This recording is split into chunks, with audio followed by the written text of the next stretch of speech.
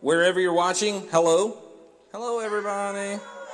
That's how we roll. Somewhere around the world. We are so thankful wherever you are that you are diving in with us as we continue our series, Summer in the Prophets. And as we're in our series, Summer in the Prophets, we've kind of covered a broad depth of all of the prophets. We have been, we started with Samuel. We got into a little bit of Daniel. We've been in the prophet Isaiah these past few weeks. And today we're going to be in a brand new prophet named Jeremiah. And so if you've got your Bible, that's where we're going to be hanging out today. But before we get there, wherever you are, I just want to ask a question. And it's a good question, hopefully.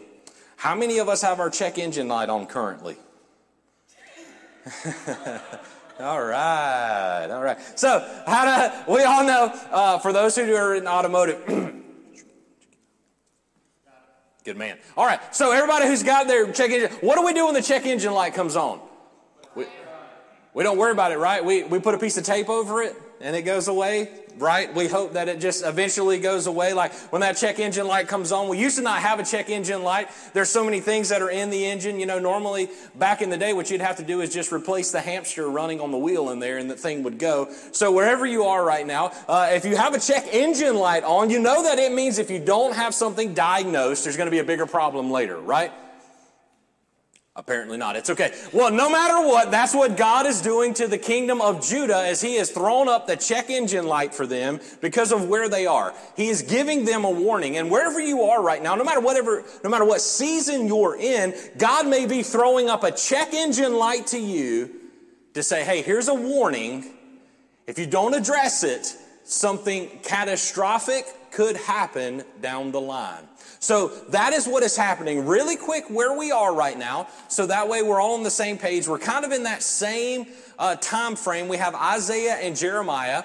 In that same time frame, there are two kingdoms of Israel. All right, this is going to sound really confusing, but there's not. So the people of God, there was the northern kingdom that became the kingdom of Israel, and the southern kingdom is the kingdom of Judah. The northern kingdom has 10 tribes. The southern kingdom has 2 tribes. When Jeremiah comes on the scene, what ends up happening is the northern kingdom has been completely destroyed, like lost. The tribes have been overtaken by the Syrians and the Assyrians, and the Assyrians are pressing at the gate of Judah. Remember, we talked about Hezekiah the other week in Isaiah and praying to the Lord, and now all of a sudden, here we go, and Jeremiah comes along, and it's even more dire for the nation of Judah. And so that's where you go. So really quick, if you've tuned out and you're not interested, if you think that we deal with taxes and that's something new, believe it or not, God's chosen people, the Jewish nation of Israel, split over taxes. Go figure.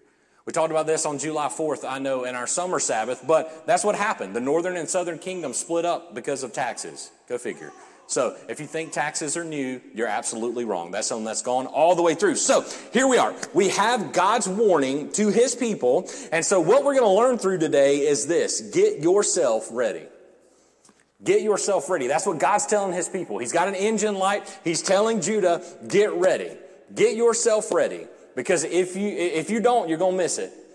You're going to miss out. If you don't get ready, something either really good is going to happen or something really bad is going to happen. But either way, get yourself ready. So we have Jeremiah come on the scene as we learn through this. Jeremiah is the son of a priest, okay? So he is in the priesthood. So he should be continuing in the priesthood. He's young when we see this in Jeremiah 1. He is there, and he is known as the weeping prophet. If you ever read Lamentations, we know that's about weeping. That's Jeremiah. Jeremiah wrote that. He is the most relatable prophet to us, and we'll talk about this next week before we get to Jeremiah 1. Throughout all of Jeremiah's ministry, there was one convert to Judaism. He spent his entire life and only saw one salvation. So if you think that your life is meaningless, look at what Jesus has led us to be a part of here already. We've already seen more than one salvation. So one of the great prophets, Jesus has let us see more than he did. How crazy is that? Now Jeremiah, even though he's known as the weeping prophet, he also would just lay it on the line. He was blunt. He told the people of God, he told the people what God exactly told him. So, if you got your Bible today, go ahead and get to Jeremiah 1. We're going to spend most of our time in Jeremiah 1. I got to talk to you about one more pit stop before we get there. Jeremiah 1 is where we're going to spend most of our time. Then we're going to end up in Jeremiah 5. So if you get to Jeremiah 1, you're going to be able to see Jeremiah 5. You just flip to the right. So we've laid the groundwork where everything is. So just a real quick history wherever you are. Again, it's a notes-taking kind of day.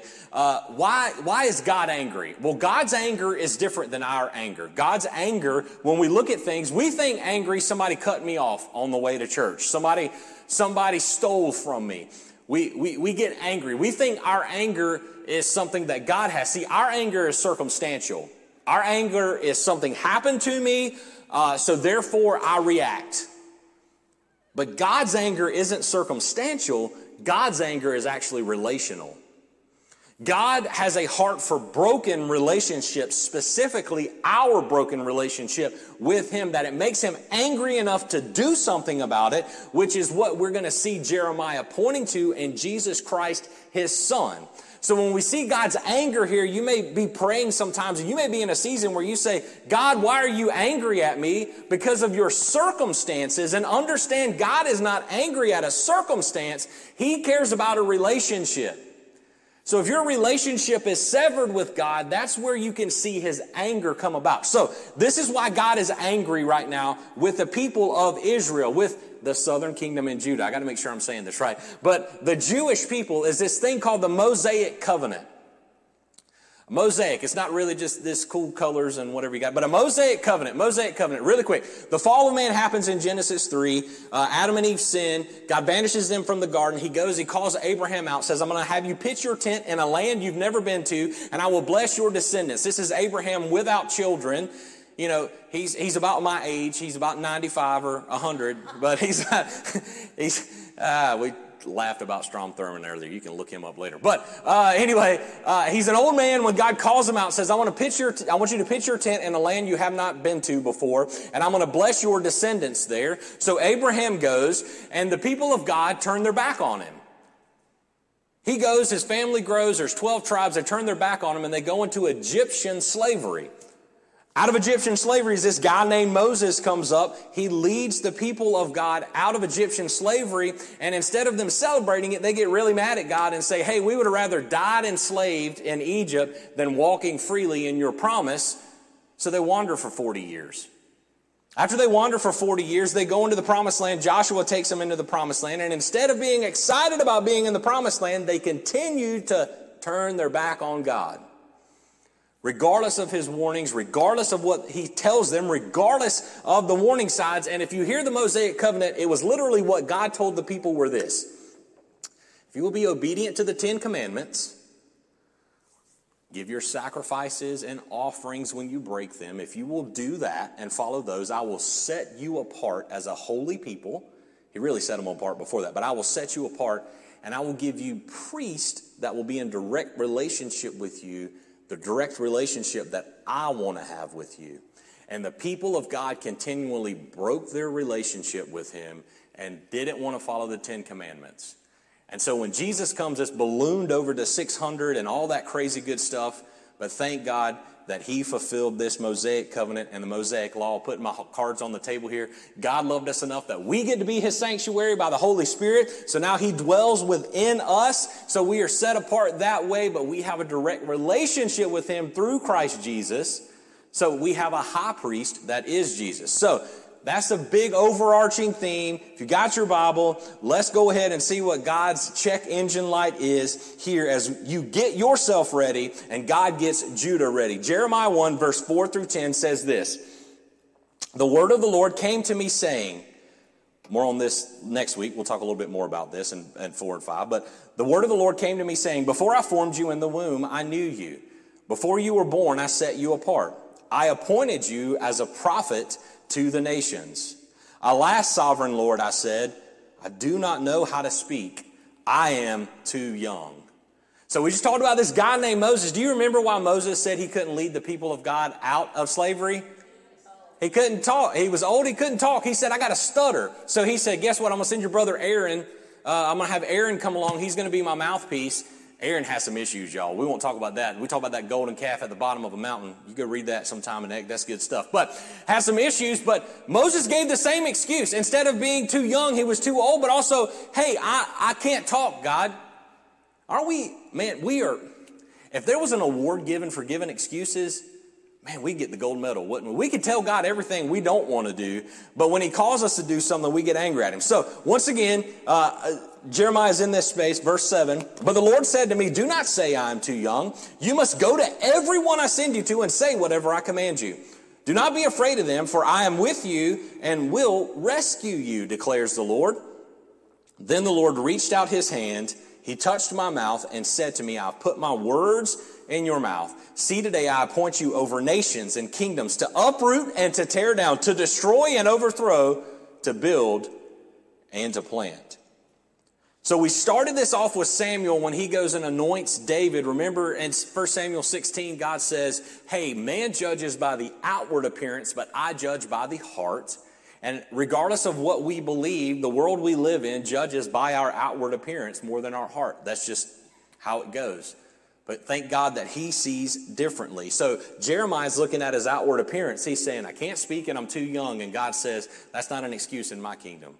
For me, a day is but 1,000 years, right? Like, I can keep going. You're not too young. I have appointed you. I have chosen you. I've anointed you. And I've sent you out. Verse 10, which is really crazy awesome to me and what we're going to kind of walk through today. He said, I've appointed you over nations and kingdoms to uproot and tear down, to destroy and overthrow, to build and to plant. That is pointing to Jesus. What Jeremiah is actually about to do, as you will see, as he is pushing back against the very priesthood that he was born into. Should sound eerily familiar. The very priesthood he's born into. He pushes back against the rulers. He literally is pushing back against religious rituals, trying to get the people back into right relationships. So he's going to overthrow and destroy the things that are religion, and he's going to build and plant. Man, this should sound like Jesus. He's going to plant and build his kingdom. Jeremiah is pointing to Jesus going forward. So the Lord says in verse 14 through 16, he is telling Jeremiah, listen, the engine light is on. If Judah, the southern kingdom, does not change and does not come back to me, what happened to the northern kingdom is exactly what's going to happen to you. You're going to be completely destroyed. No matter how much Hezekiah prayed with the Assyrians at the door, no matter how much this happens, you will be destroyed if you don't turn now. It's kind of like, I'm going to count to 10, parents, and, I'll let you get to 9.5. I don't really care. Like, if you're going to give me 10, I'm going to get right up to the line, and then I'm going to obey. God is telling Israel, you're right on the line. You are right on the line. Judah, I'm going to make sure I say it right. The kingdom of Judah through Jeremiah, you're right on the line. Verse 17 through 19, which is what we're talking about. Get yourself ready. You better get ready. Stand up and say to them whatever I command. Do not be terrified by them, or I will terrify you before them. I wonder if we would be spiritually mature enough to hear God say that. I've commanded you to go out, and I've commanded you to bring the gospel. It's not about winning an argument. It's not about being the top and being the best. It's about pointing to Christ. Like, will you go out? He's saying, stand up. I've commanded you. Don't be afraid. This harkens to Peter standing before the Sanhedrin. This is what I think of. They were not known as wise men, but they had the words of God. They knew that they were uneducated, right? Yet God worked through them. He is telling Jeremiah, stand up and don't be afraid. Verse 18, today I have made you a fortified city, an iron pillar and a bronze wall to stand against the whole land, against the kings of Judah, its officials, its priests, and the people of the land. They will fight against you, but will not overcome you, for I am with you, and I will rescue you, declares the Lord. So here's the thing that we can get stuck in. We think God has punctuation. We like to add exclamation points. We like to think God has punctuation, but he doesn't. Something that's important to him, he repeats. If you have teenagers or kids, your parents repeat something, it means it's important. Don't touch that, don't touch that, don't touch that, don't touch that. It's going to burn you, it's going to burn you. You just got burned, is what it is, right? It's important. So God tells Jeremiah in verse 8 and verse 19 that he is going to rescue him, that the people will not overcome. So imagine that. Jeremiah has to speak against a whole nation. Some of us would be excited about that. Maybe me. I don't know. He has to speak against all the people that know him. He's got to just drop bombs on them, like just truth bombs. Like, if you don't confess and repent, you're going to end up like Northern. And so what do you think that does to Jeremiah? It isolates him. That's why God keeps reminding him, don't be afraid. Don't make excuses. But God also challenges him in verse 17. If you are terrified by him, I will make you terrified in front of them. You know what this reminds me of? Cancel culture, right? We're going to talk about this in a second. So here's the thing I'm going to say, and I'm going to say what I mean. Here we go. Did you know Jesus is into cancel culture? He's into canceling sin, but that's about it, not us. And that's the problem we live into. And you know, if you've ever been a part of cancel culture, once you are terrified in front of it, you will be consumed by it. And so that is what Jesus is saying to Jeremiah. In other words, this is his gird your loins Job moment. He's saying, Jeremiah, stand up. So if the people aren't listening to God, he's flashing the check engine lights. Who was Judah listening to?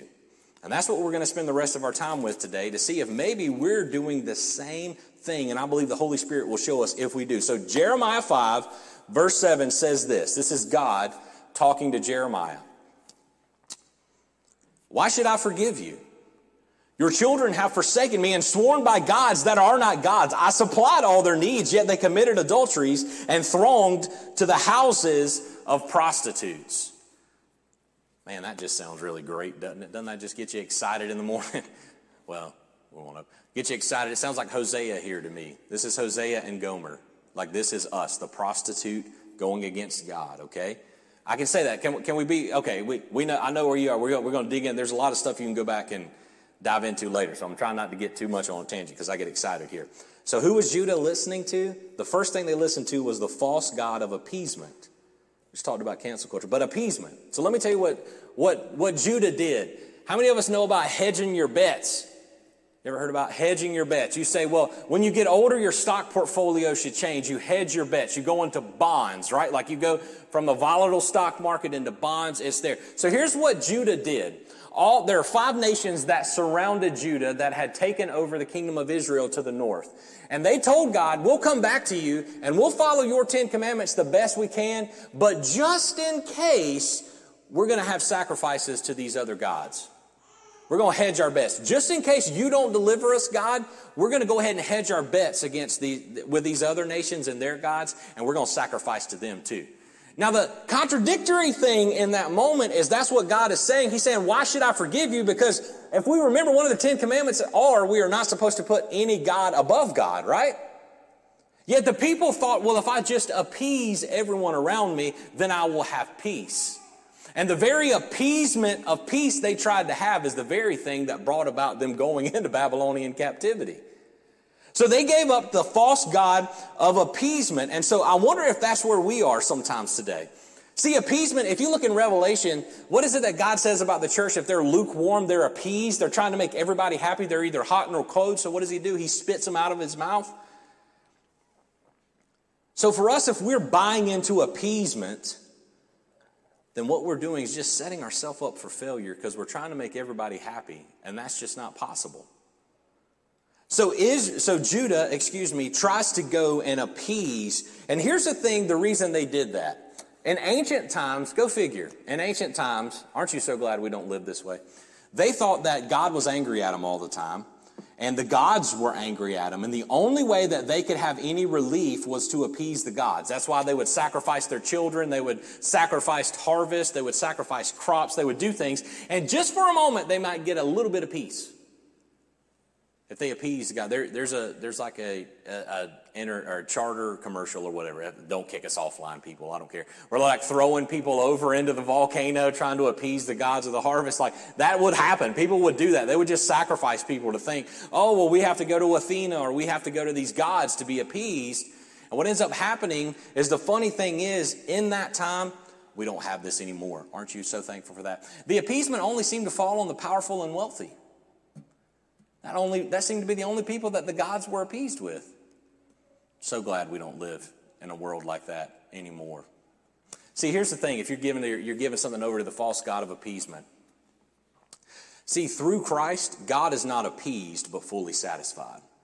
And the problem is when we chase appeasement over instead surrendering to Christ, what we're doing is we're saying we're hedging our bets that in case I don't get into heaven, I'm going to have a good time down here. And that's what Judah was doing. They, instead of resting in the full satisfaction of God being fully satisfied in them, coming to him and them trusting him as their Lord and nothing else, they missed out on being able to go forward with that. So here's my question. What in your life are you hedging your bets against instead of resting fully in God for his provision and salvation? What in your life are you hedging your bets against for survival, for provision, for salvation, instead of fully trusting the Lord? Because the hardest thing to do is trust the Lord, especially in a time that we're in. Especially in a time where economy seems crazy, especially in a time where everything just seems chaotic. Like we got plagues like polio's back and donkey pox and dog pox and whatever else they have. And I just had the chicken ones when I was little. I don't know. Now they've all grown. We've gone through all of the farm animals. Might as well do Old MacDonald had a farm and every one of them get a pox. Like that's what's going to happen. Like all these things are going around. Do we trust ourselves in something that's on this earth more than we trust God? What are we hedging our bets against? Now, I'm not telling you, y'all break out a snake in here, I'm going to punch you straight in the throat. I don't roll that way. Like, I'm just going to be honest with you. I don't roll that way. I'm not talking about that. What I'm saying is, are you giving God 99.5%? But I'm going to hold on to this 0.5, God. I got this. That's what's wrong with Judah. God, I know you're going to save us, but we're going to make everybody happy around us. And we'll appease them. If we appease them, they won't attack us. Well, unfortunately, we read in Daniel they did, right?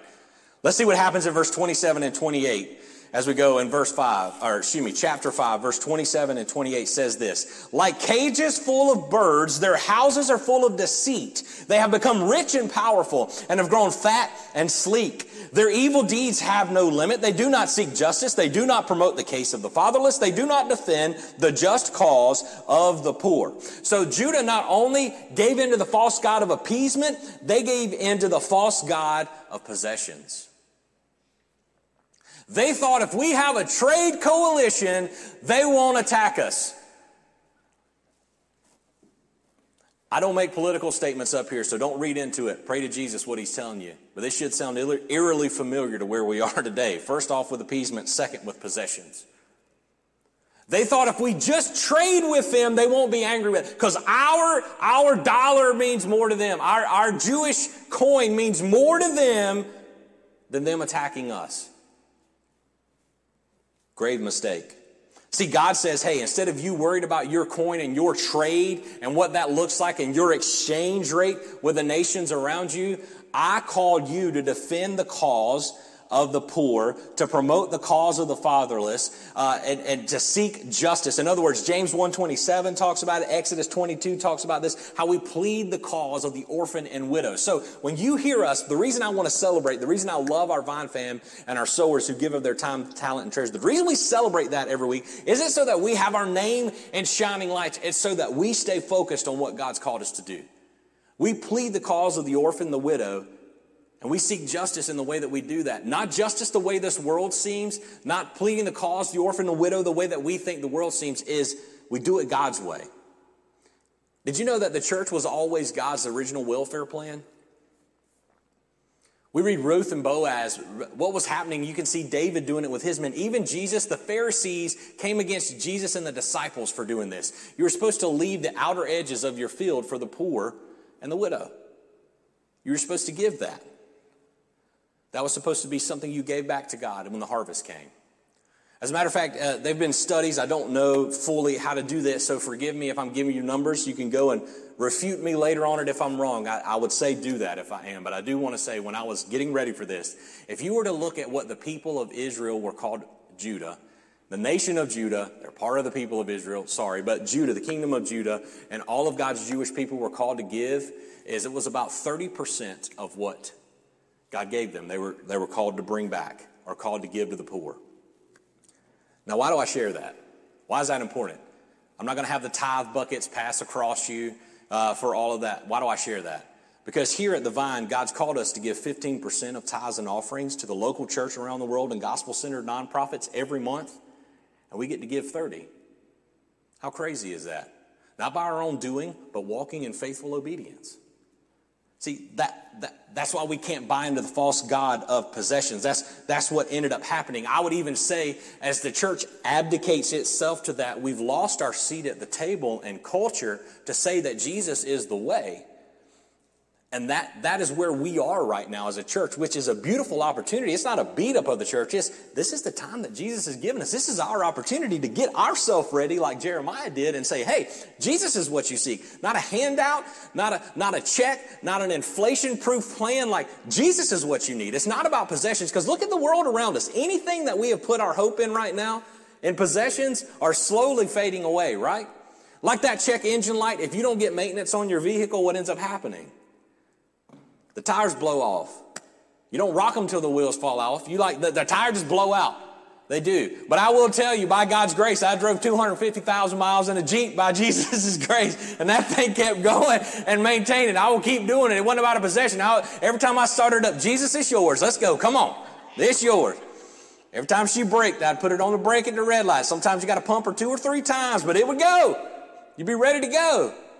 We don't put our hope in possessions of this world. It's not about the one who dies with the most toys winning. It's about the one who trusts Christ Jesus. And Judah fell in that trap. And if we're not careful, we will do the same. We will think a coalition of man versus walking in the safety, security, and salvation of God is what it's all about. Jesus told us that we were not called to worry about today, or worry what we're going to wear, worry what we're going to eat, and worry about what today brings because tomorrow brings, because tomorrow has enough worries of its own. We are to leave it to the Lord. We are to seek his kingdom first and all of his righteousness, and that's when we can do it. So here's the thing that I want to ask you when it comes to that. Are you living like Judah?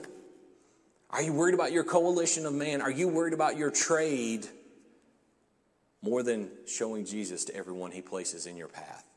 Because I will tell you, when I've worried about the business, doesn't mean I don't work hard. Doesn't mean that I just say, well, Jesus, if you don't bring it, it ain't coming. I'm going to be on the beach. It's going to come in. Like, it isn't that. It's that, do I trust my hard work in my business more than Jesus to bring it? Because if I trust Jesus, I'm going to work hard. But I know that it isn't fully on me, it's on him. And I'll tell you what, if I trust him with the results, he always seems to come through at just the right time. At just the right time, he seems to come through. So, what is the thing you can't live without? We talked about this. There's nothing wrong with having good things, but what is this thing you can't live? Maybe it's social media. Maybe it's the TV show. Maybe the TV show is robbing you of time with God and his word and prayer. Maybe, I don't know. Maybe it's a dietary thing or Lord, I'm going to tell you the thing I can't live without. I'm just going to put it out. Can I confess today? Sewage.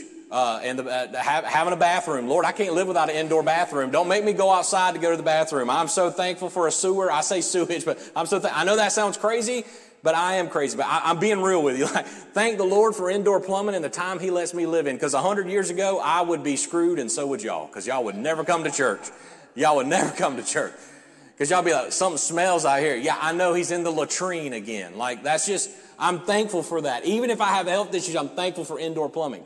That's a simple thing, but what's the thing you can't live without? What's the thing, if it was removed from you right now, that you would be mad at God for taking it away from you? That's where Judah was.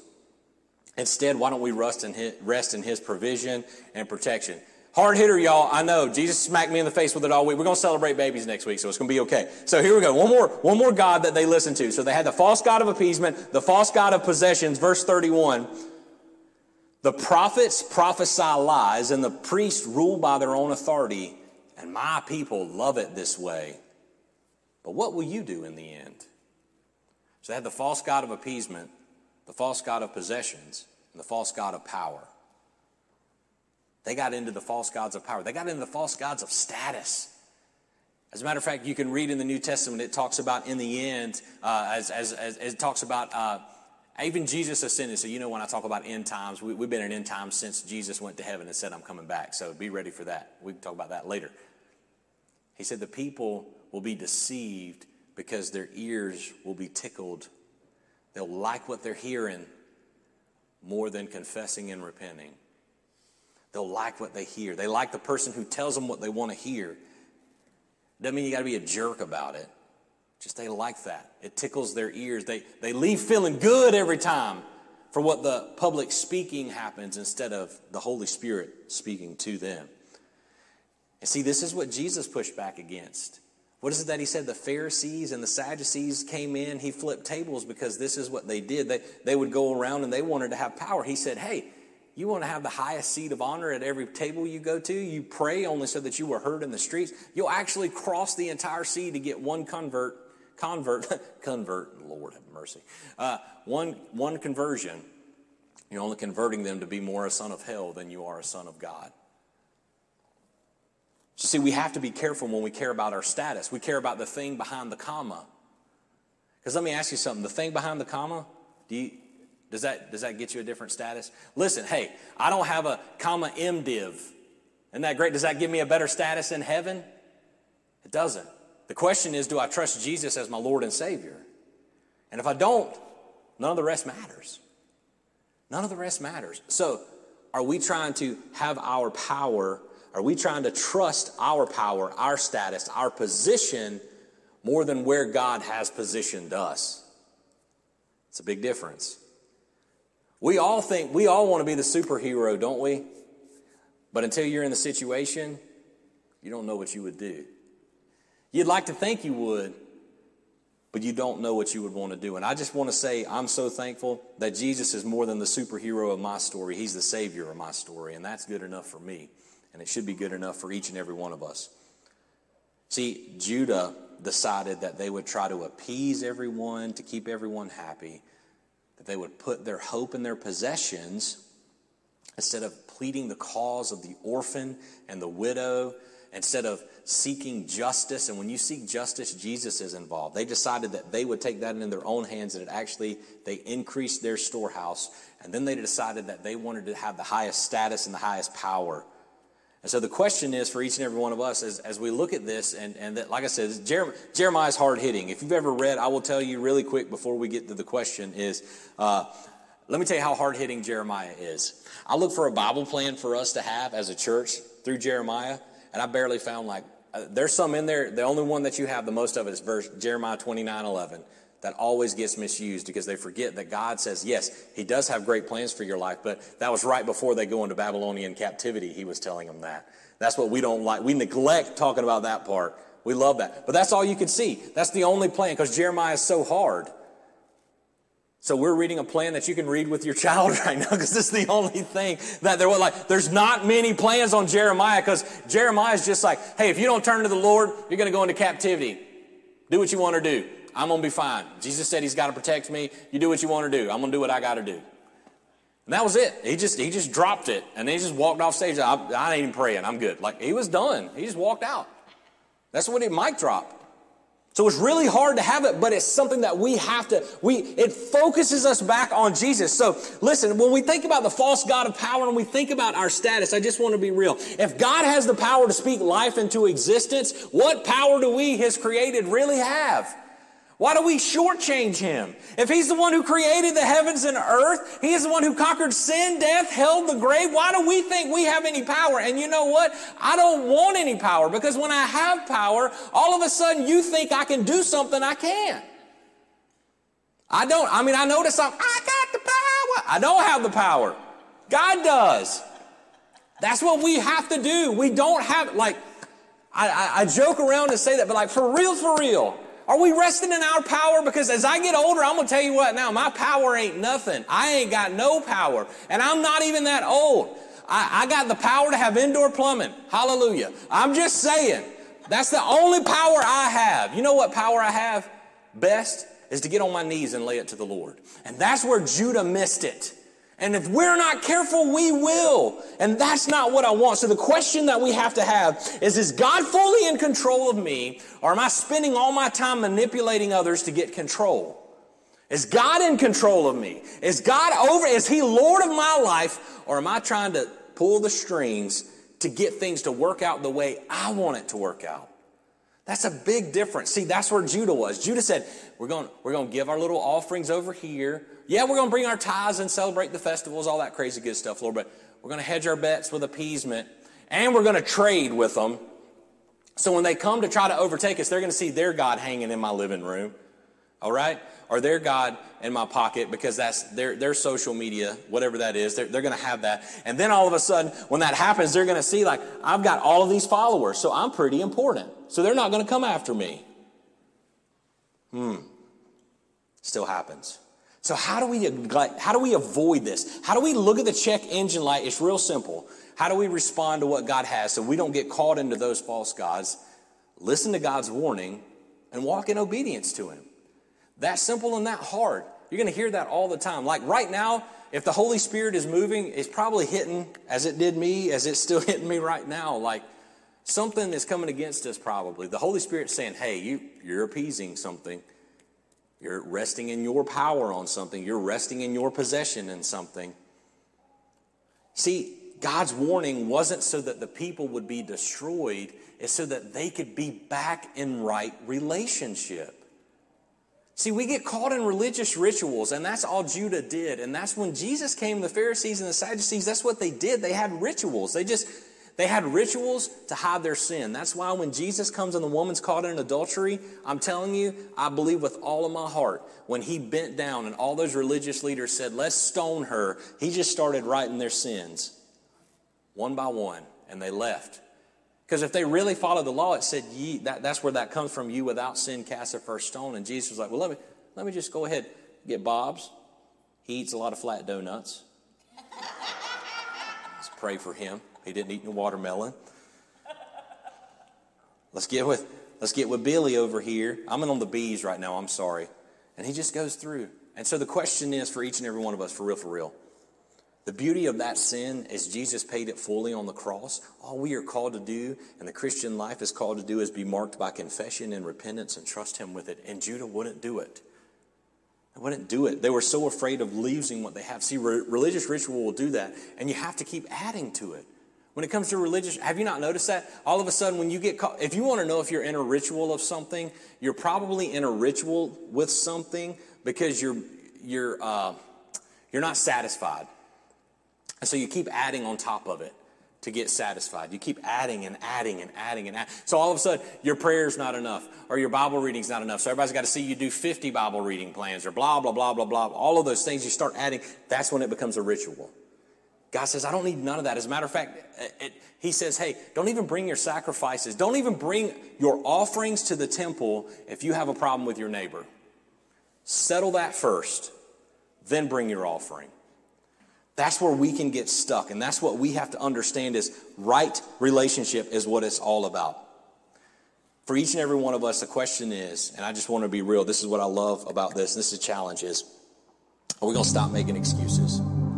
I don't mean being a dope. I don't mean being a jerk. I don't mean being just a complete tool.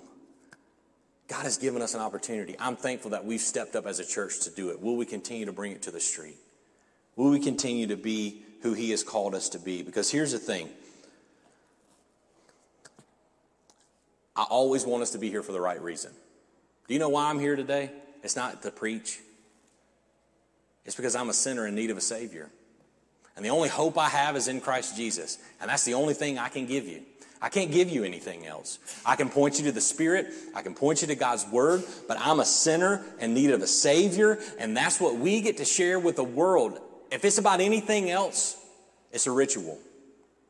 Jesus said, go out, make disciples. Yes, and how do we make disciples? Love the Lord our God with all our heart, mind, and soul, and strength, and love our neighbor as ourselves. So will we go out in the street and do that? Because if we're here for anything other than Christ as our Savior, we're missing out.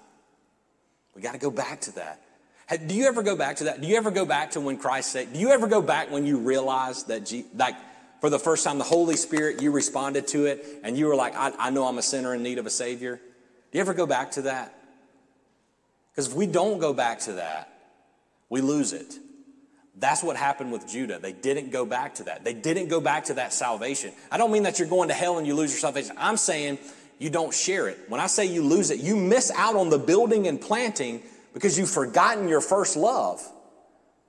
And if we look in Revelation with the church in Ephesus, God says, hey, you did all of these great things, but one thing I have against you is you forgot your first love. You're thinking back to your first love right now, aren't you? It's all right. Think to Jesus being your first love, him being your treasure. That's what we're called to share. And so, as we wrap up, it's a hard message because we're going to celebrate crazy next week, but it's the real. What check engine light does God have for you right now? What is he telling you? Is it a relationship? Is it a job? Is it a status? Is it an appeasement? Is it trying to be in the world and of the world instead of being of Christ in the world? Like, what is it? What's the warning? What's the check engine light he has flashing around? Maybe it's the people of God warning you and you don't want to listen. What is it? Because see, God puts up the check engine light because here's the thing. Judah knew that there was something coming against them, but they didn't know what was going to go through. See, God tells Jeremiah in this, as Jeremiah tells Judah, hey, you're going to go to captivity, but I'm going to bring you back in 70 years. And that's when Nehemiah comes and the wall's there and they go build it up. He tells them that they're going to be destroyed because he knows that they're going to continue to turn their back on him. So what's the warning light that God's putting up to try to save you from this just devastation? God's not angry at you for devastation. He wants you to be in right relationship with him. And so wherever you are right now, like I just honestly, with this hard message, if you don't get anything out of what I'm saying, sometimes if you're listening to me instead of the Holy Spirit, you're definitely not going to get anything out of what I'm saying. But I just want to say this because I mean it. We are sinners, narcissistic wrecks of human beings. Without Jesus, we are hopeless, helpless. We are manipulators. We are controllers. We care about our status. We care about our possessions. And we care about making everybody happy so that way we think it brings us happiness. We are literally helpless and hopeless without Jesus. But you see, God's anger is he did something about it. He cared for us enough that he said, I'm not okay without you being in a relationship with me. So instead of just sitting here on my throne in heaven, I'm going to step down to earth in my son, and I'm going to do for you what you couldn't do for yourself.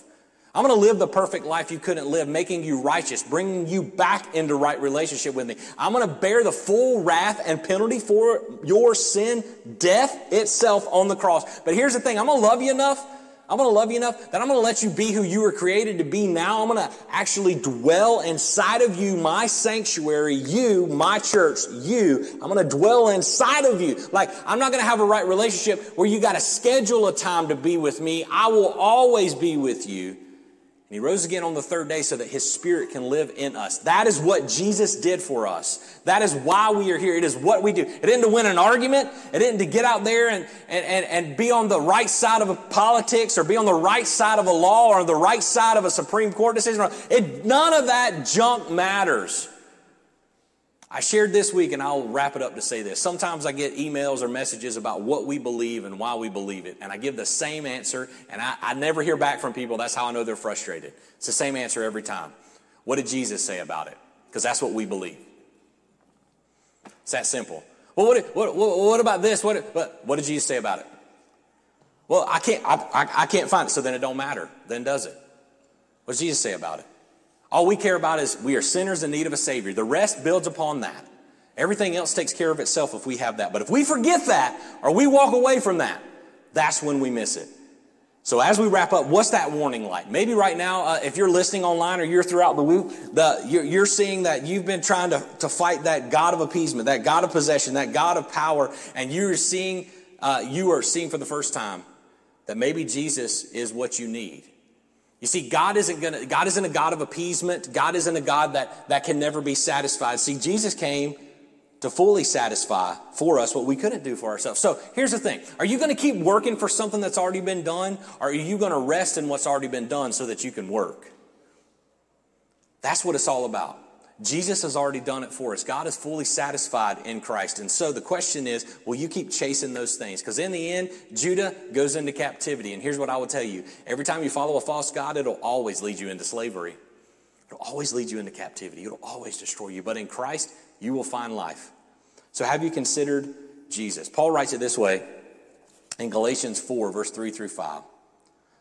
So also when we were underage, when we were young, when we were spiritually immature, when we did not know Christ, when we were underage, we were in slavery under the elemental spiritual forces of the world. But when the set time had fully come, God sent his son, born of a woman, born under the law, to redeem those under the law, that we might receive adoption to sonship. What does that mean? It means we are helpless and orphans in sin, but in God we have a family. In God we belong. In God, through Christ, we have hope. And so will we continue to walk as helpless people, thinking that the government's going to solve our problems? When was the last time that happened? Are we going to see that Jesus has already done it for us? So with every head bowed and every eye closed, why we do what we do is so that those who have never considered Jesus for the first time come to saving faith, come to realize it's not the words of this prayer that saves you, it's the faith. It's the faith. It's literally what we're about to pray, is that I can't save myself by my righteousness. In spite of my sin, no matter how many times I tithe at church, no matter how many times I serve at the soup kitchen, no matter how many good deeds I do, no matter how many groceries I pay for someone, or how much I give over and above my taxes, how much I give to the person on the side of the road, that I can never make myself right with God, that it will always be an endless cycle of dissatisfaction. But instead, I can be made whole in Christ, who's already done that work for me. Christ, his righteousness, he came to make us righteous. We can never earn our righteousness, because when we try to, we can just keep trying to do more and more and more and more and more, and it never works.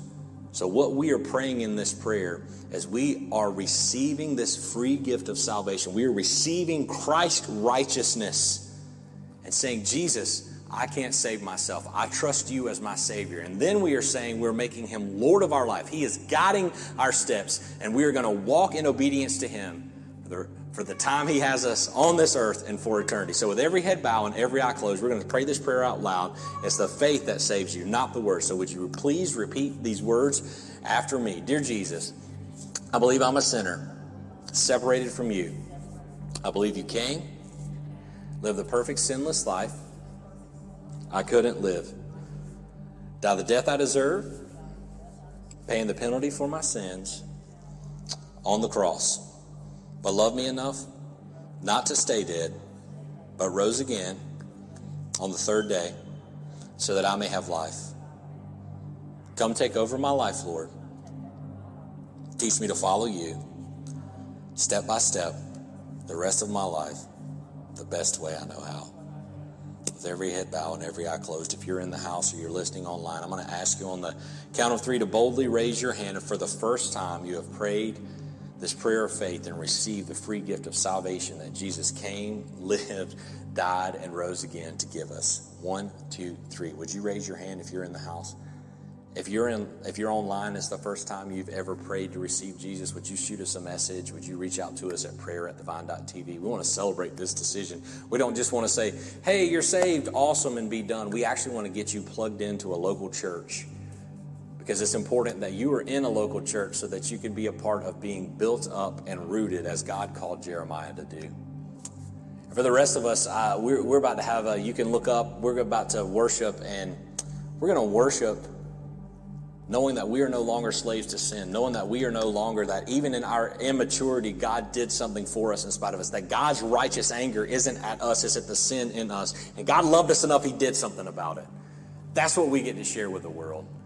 He did something about it. We get to share Jesus. So would you stand and sing?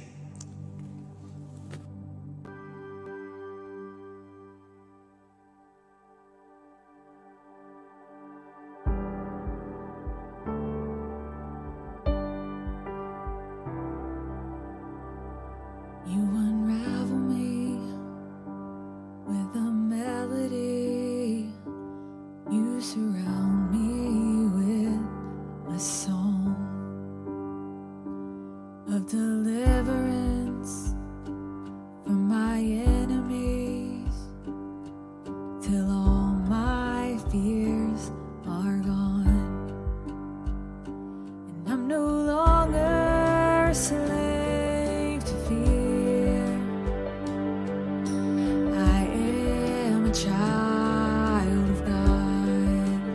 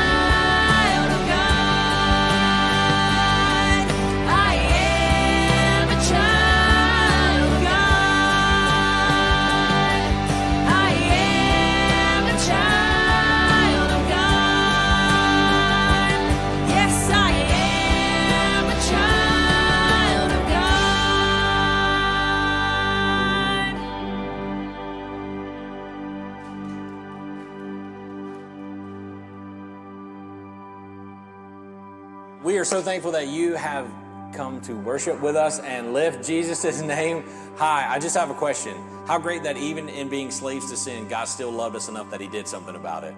That he has set us free, that we no longer have to be under the penalty of sin and death, and that's what we get to share with the world, because the world's going to keep doing what the world does. It's been doing it since it's been created, so we get to share the hope of Jesus Christ. So I hope and pray no matter what today, maybe you got convicted of something. Jesus always convicts me when I'm here. Maybe you have a next step to take. We want to celebrate that with you, but your next step may be to come hang out with us next week as we celebrate some awesome babies. And I promise you, it's going to be awesome in that we're going to hear cries, screams. There's probably going to be something off-scripted, off the wall, and it's going to be awesome. And you don't want to miss it in person. We can't wait to see you then. Have an awesome week, and always remember the best is still yet to come.